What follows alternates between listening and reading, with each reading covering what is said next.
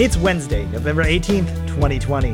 My name is Mitchell Tulin, and this is the Daily Download. Support for AV Nation is brought to you by Almo, the nation's largest and fastest growing professional audiovisual distributor.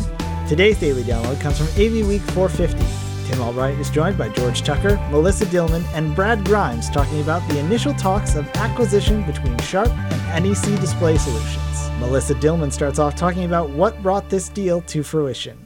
Yeah, I think, it's mergers and acquisition season. And obviously some of this economic setback is going to even make that go on further.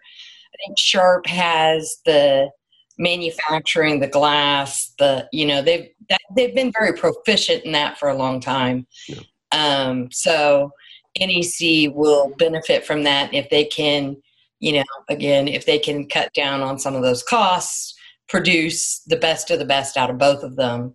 That's probably where they're headed. Well, it means that the advertising and display industry is probably going through a moment where it shows that revenue can't be sustained with all the players. And you've got to, as Melissa said, mergers and acquisitions.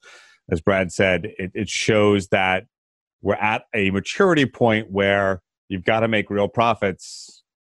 Let's combine our forces, and whatever that means, we have to do. You know what I mean? So NEC, they don't own, like you just said, NEC doesn't really own, Sharp was not going to own all of NEC.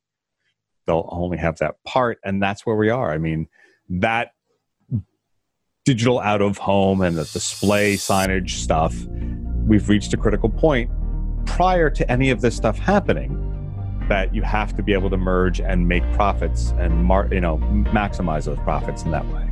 So that's really what it means. The market has to do this.